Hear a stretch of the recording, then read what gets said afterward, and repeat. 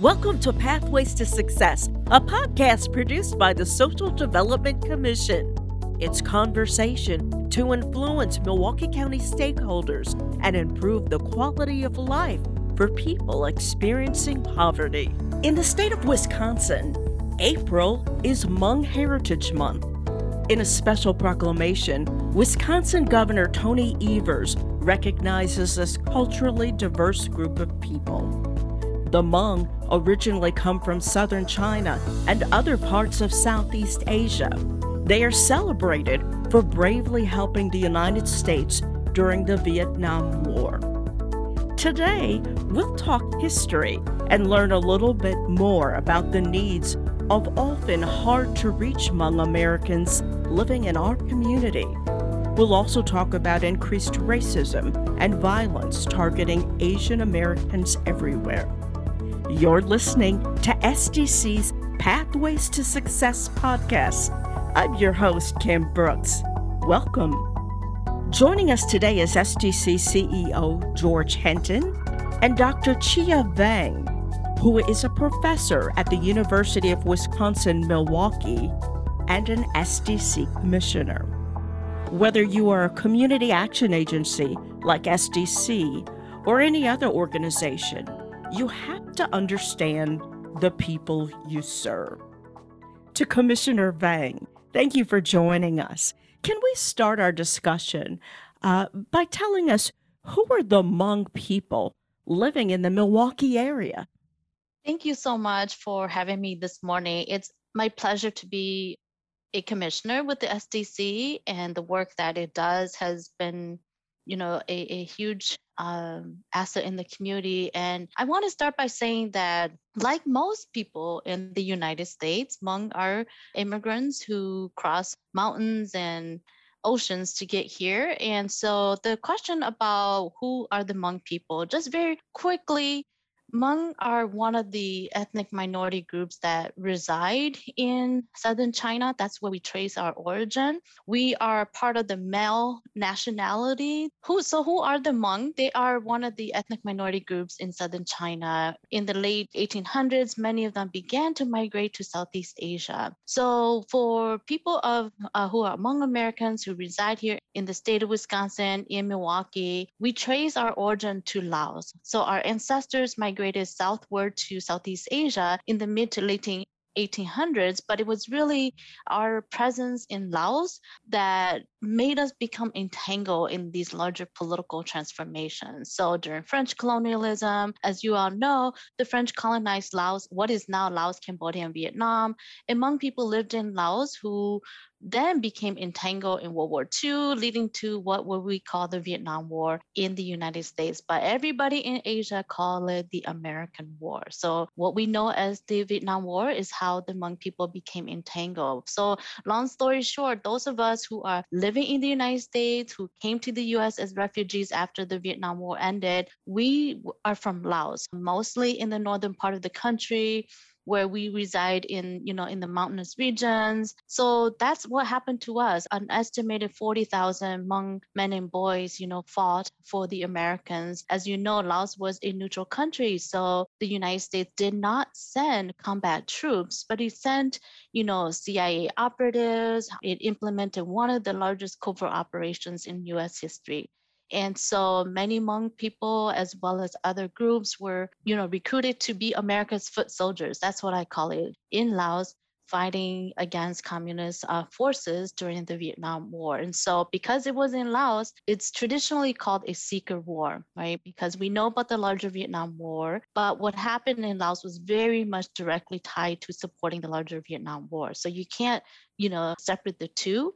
And so long story short, after the war ended, Americans disengaged in 1973 officially, but the war didn't end for the people of Southeast Asia until 1975. And May was 1975 was one of the most contentious time for Vietnamese, Lao, and Cambodian because Americans had withdrawn. And so many, with the new regimes taking over, those who had aligned or who worked for the Americans became targets of repression for the new regime, who was also struggling to rebuild their country. So when you think about it historically, war is difficult to think about because even if you win, the country is destroyed with bombings over 8 years. So for people like my family, I was born in northern Laos, like thousands of other Hmong people, and so we were not some of the privileged people who were airlifted in May of 1975. In fact, we had to walk through the jungles. This is a very typical,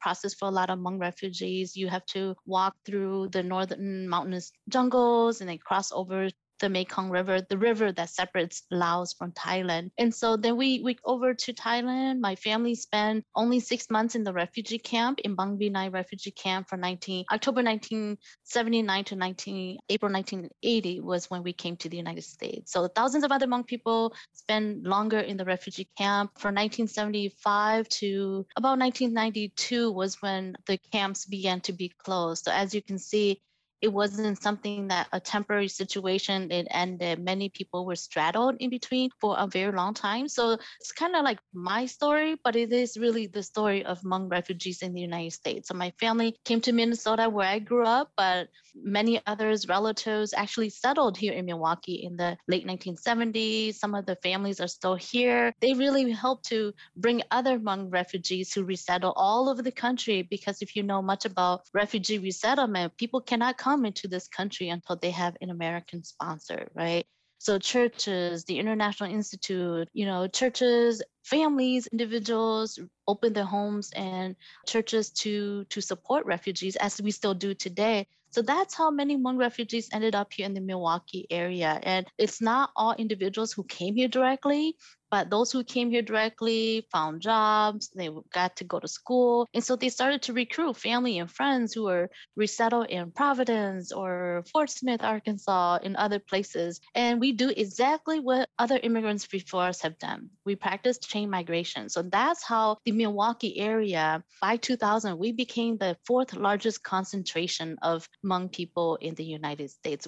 Wisconsin is the third largest state population, but in terms of concentration, the Milwaukee area is. So that's who we are. And we can talk more about, how people have adjusted, what are some of the challenges, but that's a very short history of Hmong migration to the United States. So without the war, there would be no Hmong people living in the United States. I think that's very helpful to know because when you are Asian, your backstory is varied and diverse.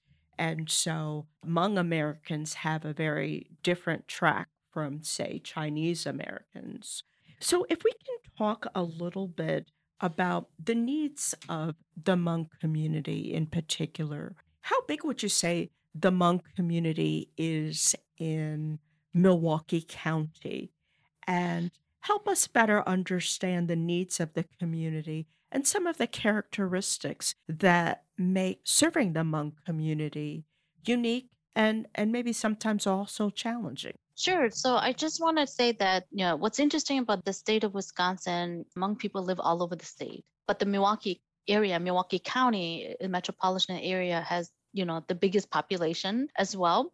In the official data, right, we know for a lot of communities of color, the census, the margin of error is pretty high for all, mostly communities of color, but in particular, newer communities like the Hmong. Even though we've been here almost 50 years, it still feels new when you look at the larger history of the country. Not globally, we're a newer country, but in terms of other, histories in this country, I want to say that official data counts as a little over for the 2010, right, 2020 census still being kind of analyzed. If you count it, it's only a little bit over 10,000 in the city of Milwaukee, right? But in the metropolitan area, community members estimate closer to 20,000 people. And you would know that because we've been here for almost 5 decades, the number of foreign-born Hmong Americans are becoming fewer and fewer, right? The American-born Hmong population is overtaking the foreign-born. Of course, because many of our elders who brought us here are no longer with us or they're aging rapidly. So your question about what are some of the needs? What's interesting is that I've studied the history of different groups that come to Milwaukee, right? The Poles, the Germans, and other immigrants, and the African American community. And sometimes what's interesting is that the Hmong are really different, but at the same time, there's a lot of similarity in terms of mobility, in terms of movement, right? Many of them, including my uncles who are from the Xiong family, by Xiong, they resettled in the South Side. And then that's where many Hmong people settled in. But then in the 90s, right, in the 90s, mid to late 90s, people started moving to the north side. And then many Hmong moved on to the northwest side. So it's interesting because when people were much more concentrated in a neighborhood, then it's a little bit easier to reach out to them. But now they're kind of dispersed around the city and then also to the suburban areas. I believe that Brown Deer has the highest number of Hmong in terms of, suburban communities. So I think the question about what are some of the needs, it's changing.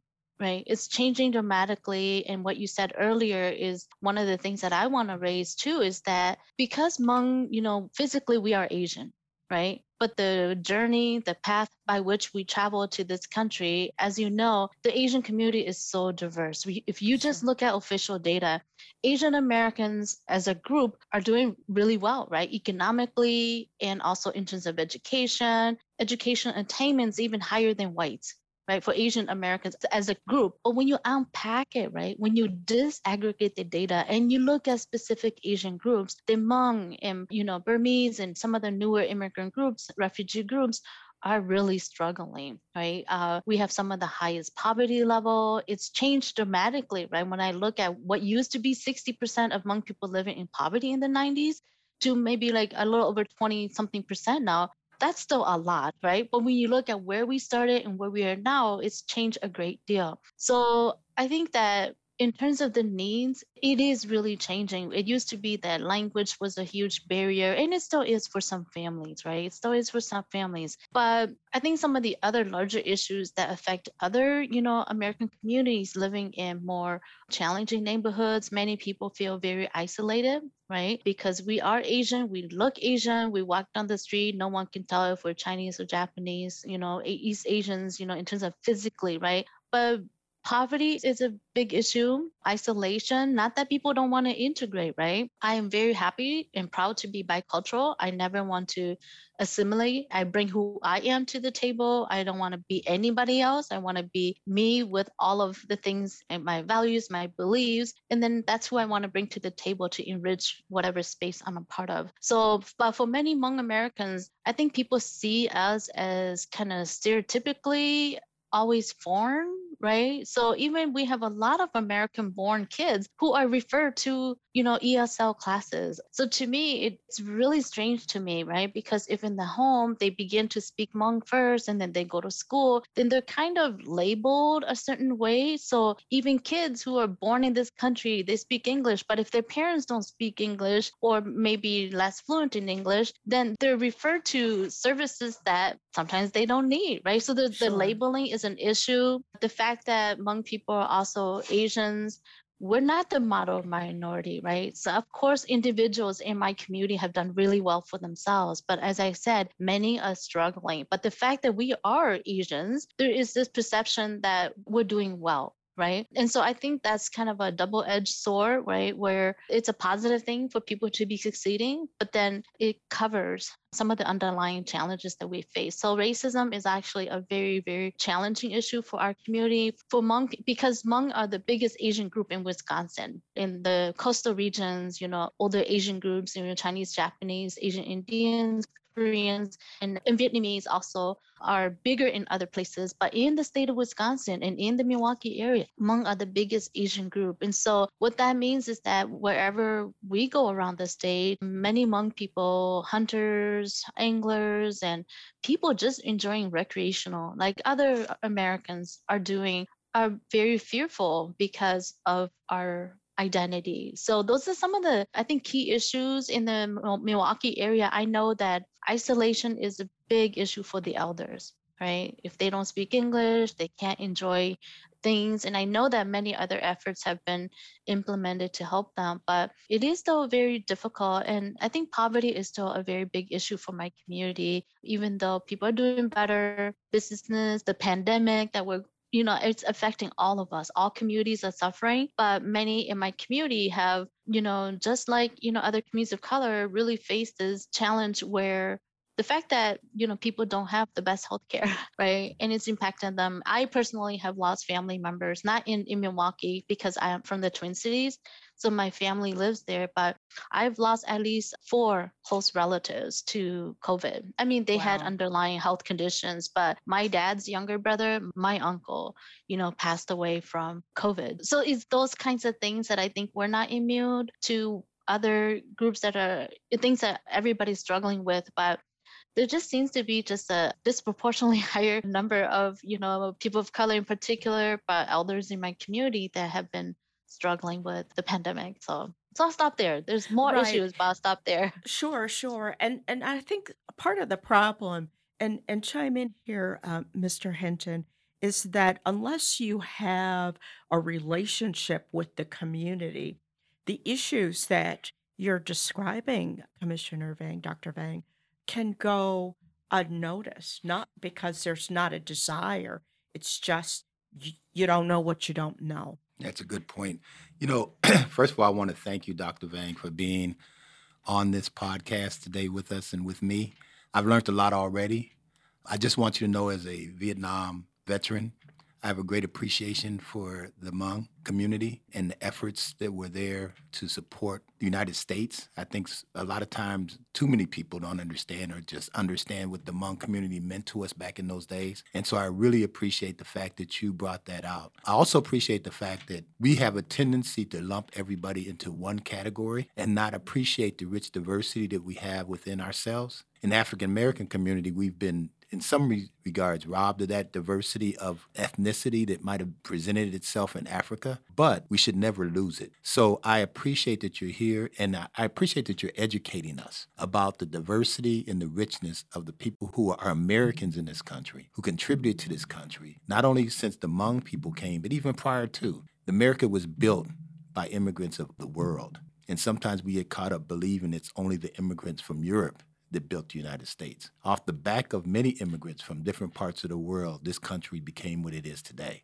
And so my appreciation for your comments, my appreciation for your education, my appreciation for the fact that you are helping me to better understand what the purpose of SDC is, which is to support people in poverty, where they're at, who they are, and help them find their own way to success. So I appreciate that so much. And I just wanted to make those comments while I had that opportunity, because I think what you had to say is so important for the education of not only myself, but anyone that takes the time to listen to this podcast. And I hope they do, because they will be a better informed people and maybe have more appreciation for our neighbors. Your comments made me think a little bit about how the way life often happens is that life is not fair, right?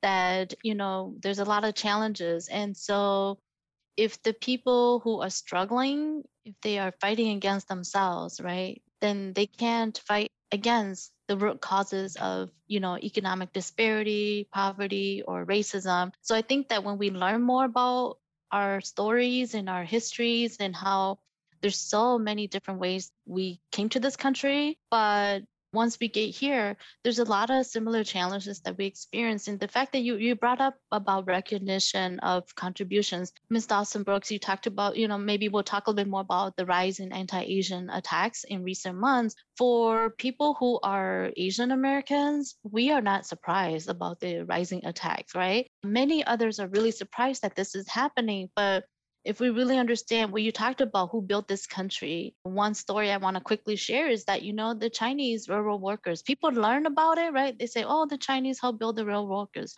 What people often forget is that the Chinese actually built one of the hardest sections, right? Going through the mountains. But when it was completed, if you have time to look at the photos of the celebration of the completion, the Chinese were there, but they were not included in the photo.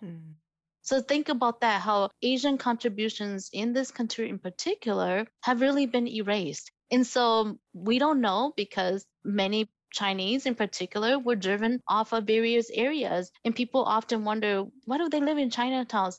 Well, just so people know, after the railroads, right, and then past post emancipation, a lot of Chinese, Japanese, and other Asians were imported to work on plantations. But then eventually they left, and then they were thought of as taking over the Western frontier. And so many people couldn't live anywhere they want. So that's how they congregated into Chinatown. So it's not so much that people didn't want to integrate, but that was how they protected each other.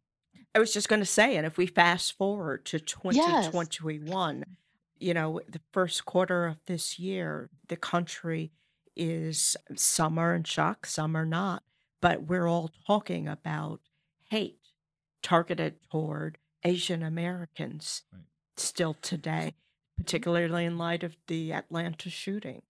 Yeah, and I think that is something that as a nation we need to do a much better job. We are a nation who, many of us came to this country in hopes of a dream that's really encaptured in the Declaration of Independence, which wasn't written for us.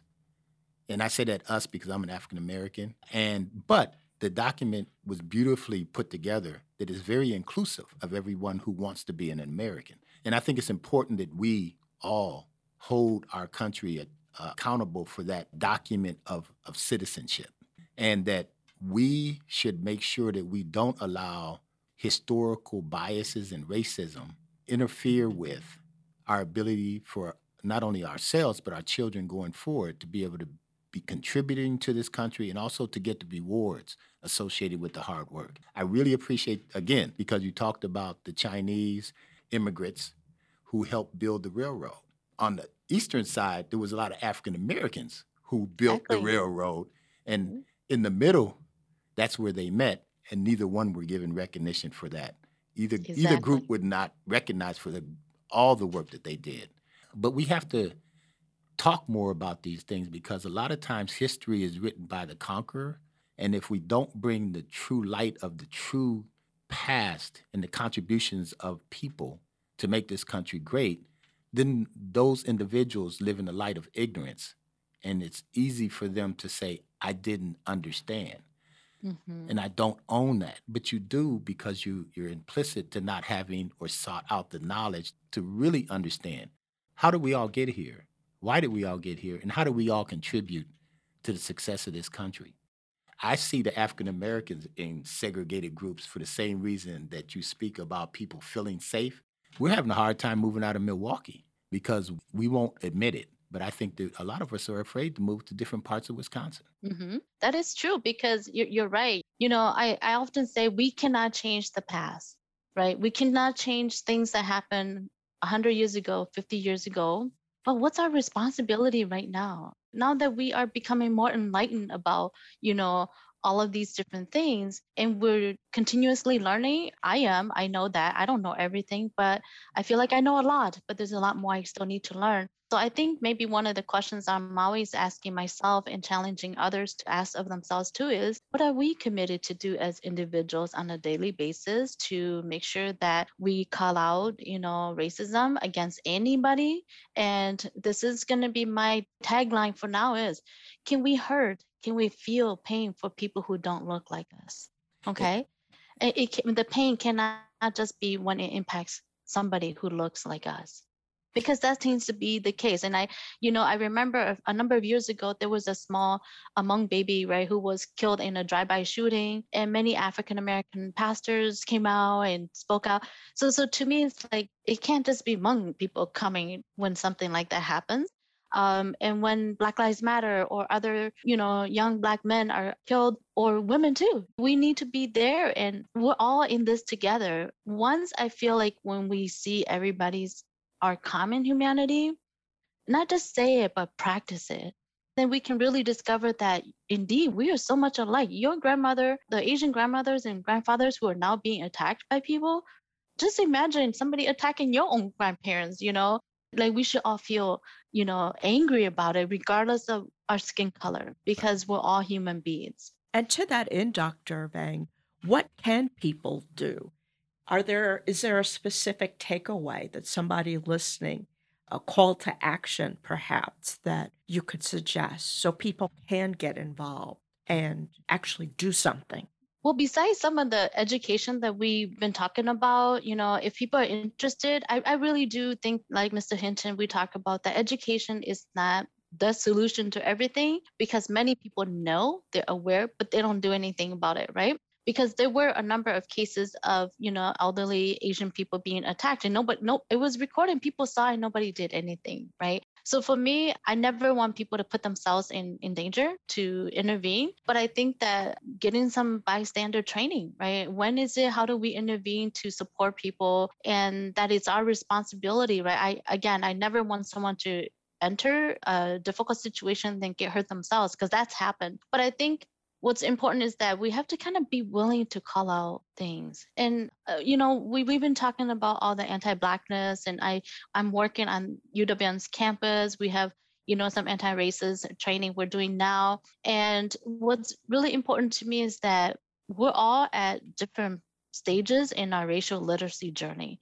So some people are ready to do this, and some people are just increasing their awareness. But I think that people have to be committed to learning about, the experiences of the different neighbors that live among us, because so often, people live parallel lives, meaning that we may live in the same neighborhood, but people never really interact. People have all kinds of suspicions about each other. So I think that maybe if we could just begin to break down barriers. There's so much educational materials available. If people really want to learn, there is so much. They can email me. I have a whole bunch of things that to teach people about Asian American history, Hmong history in particular. But I think what's very important is that we have to be willing to treat people as human beings, that they're not strange just because their skin color is different. Until you tell me that somebody doesn't need to eat, drink water, right, and they just breathe air and they can survive, then we're all literally the same in so many ways. So I hope that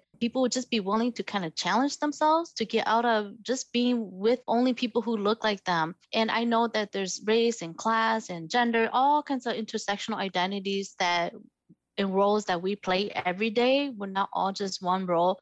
But one thing that I would challenge many people to do is, especially for Hmong and Asian Americans, is that so often conversations about race are very black and white. And I want to be very open about that, right? And why is that the case? The racism that we're seeing now against Asian Americans has been there for a long time, right? Mm-hmm. But because we have been a smaller population across the country, so too often we are thought of as statistically insignificant. So that means that conversations about race, we're not a part of those conversations. So I challenge all of us to, in these racial conversations and discussions, to make sure that we include Asian Americans as part of those spaces. And then also one thing I would like to encourage all of us to do is to create opportunities for Asian Americans to be a part of the various, again, it's not about tokenism, right? But it's about what are some leadership opportunities. If we're going to have an event, how can we genuinely involve people? And Ms. Dawson, you talked about the personal. I think we need to make personal commitments to get to know people who don't look like us, because so often it's because we don't know, then we don't think that we can reach out to them. But in fact, if we just do it, there's a lot of Hmong events here. There's the stores and Hmong businesses. I mean, just walking to them and go buy food and go talk to people, you'll find that people are pretty welcoming. But too often, because we don't like to challenge ourselves, we like to frequent things that we're comfortable, then we don't go to places that may have mostly Hmong people. So I like to just challenge people to put themselves where they are the only different person, right?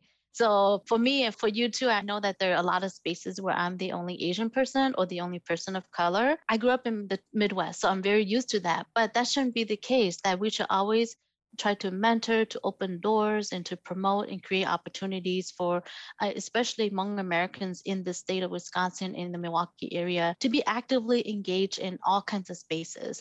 That's really important to me, because if we don't have a seat at the table, that's why I'm so glad to be a commissioner. I'm part of the university, but I also want to be, a person who connects, SCC and the wonderful services to my community too, because, we live in this community and we benefit from the work that SCC does. So I want to play, multiple roles. And if I can just be a connector and help to connect the dots so that we can, begin to learn and support each other regardless of our racial background, then I think we will have made a minor, very, very small progress. I think one of the things I loved about Black Lives Matter, not to take away from, because words do matter. It says Yeah. Black Lives Matter, but I think what we saw this last round of demonstration was it was a call out that all lives do matter. In this particular case, it was around a person who was Black who was killed. But we see this happening with other groups. It's almost like poverty. Yeah. Poverty is not a Black or brown. It's an issue for white folks, Black folks, Asians, brown. It doesn't matter. Now, the solutions may be different because they need to be designed to the culture and to the individual families. But the issue is we have a lot of people in poverty in this country, and that is very diverse. And we need to really talk about how do we ensure that everybody can survive, can thrive in the country. This is the richest country in the world today. Yeah, poverty doesn't discriminate. And you're right. I don't want to take away from, the conversation on Asians too, but you're right. Black Lives Matter, many Asian came out as well, right? But sometimes people don't say things like that. Hmong people attended and participated. And then with the whole Stop Asian Hate movement, many, Black and brown and other people and white, everybody came out and we're all fighting against hate. We're fighting against poverty. So I think if we do things like that, it's perfect. So tell me this, Dr. Vang. Are there organizations that people can go to in the community if they are looking to be more inclusive or learn more specifically about the Hmong community? Are there organizations that people should know about as they look to reach into the Hmong community? Another challenge is also communication, specifically targeting the Hmong community. As you may know, if you are trying to reach the African American community, there are newspapers that you can take an ad out and it will establish communication within that community. Same thing with Milwaukee's Latino community. You can go to El Conquistador or something like that. But for the Hmong community, is there local media or organizations that can help outside organizations connect with the Hmong Sure. community? Yeah, I'll mention a few of them. Things have changed over the years, right? Some of the organizations that were formed in the 80s to really help the refugees who struggled with language, a couple of them are no longer here. But there are several organizations and groups that I think are perfect for people who are interested in reaching out to the Hmong community. I mean, first is the Hmong American Friendship Association, the Right Honorable Lead. They're a nonprofit organization. They are very important in the sense that they serve as the person who convenes the Hmong coalition. They host the Hmong New Year and things like that. So they're very important in Milwaukee. There's the Hmong American Women's Association. They are a nonprofit organization. They work on all kinds of issues, especially in sexual violence and gender inequality. And they serve not just Hmong, other groups like the newer refugee groups from Burma as well. And then there's the Milwaukee Consortium for Hmong Health, really focused on health and well-being. So the name is Hmong, but in fact they serve a lot of Southeast Asians. And when they had their conference a couple of years ago and they were doing free health screening, I saw all kinds of people walked in because they made an announcement that anybody can come in for this free service, free screening. And then you also know that Hmong American Peace Academy, it's the only Hmong charter school in the state of Wisconsin. They're on 84th and Hampton. They're doing really well. There's only one, Hmong focused school, and it is maybe about 95% Hmong children, K-12. Or maybe K-4-12. So they're doing wonderful. It is focused on Hmong focus, but they are doing really well in terms of academics. And so I see a variety of other students come too, but primarily Hmong. So those are just a few of the organizations that I think people can reach out to if you would like to get to know the community better. There's also many churches.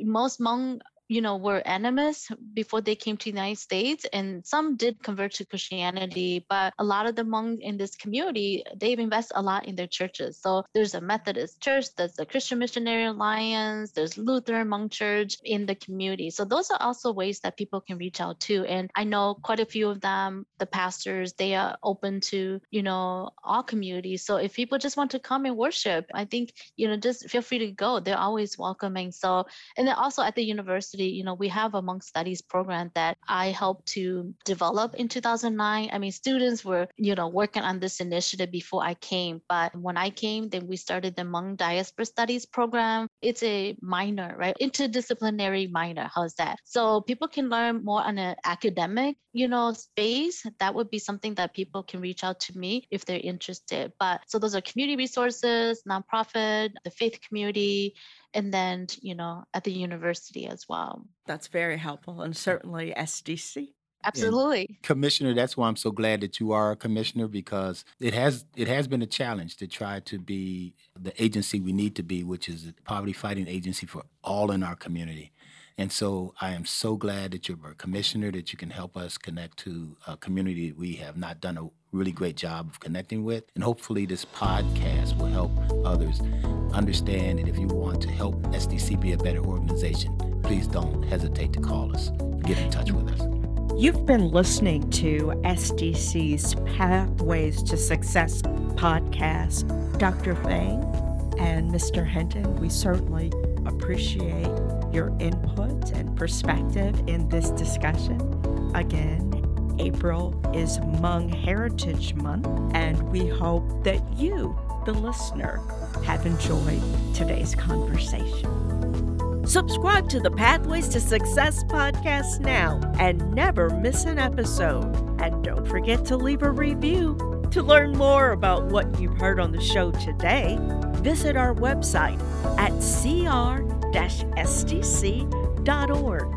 That's cr-sdc.org.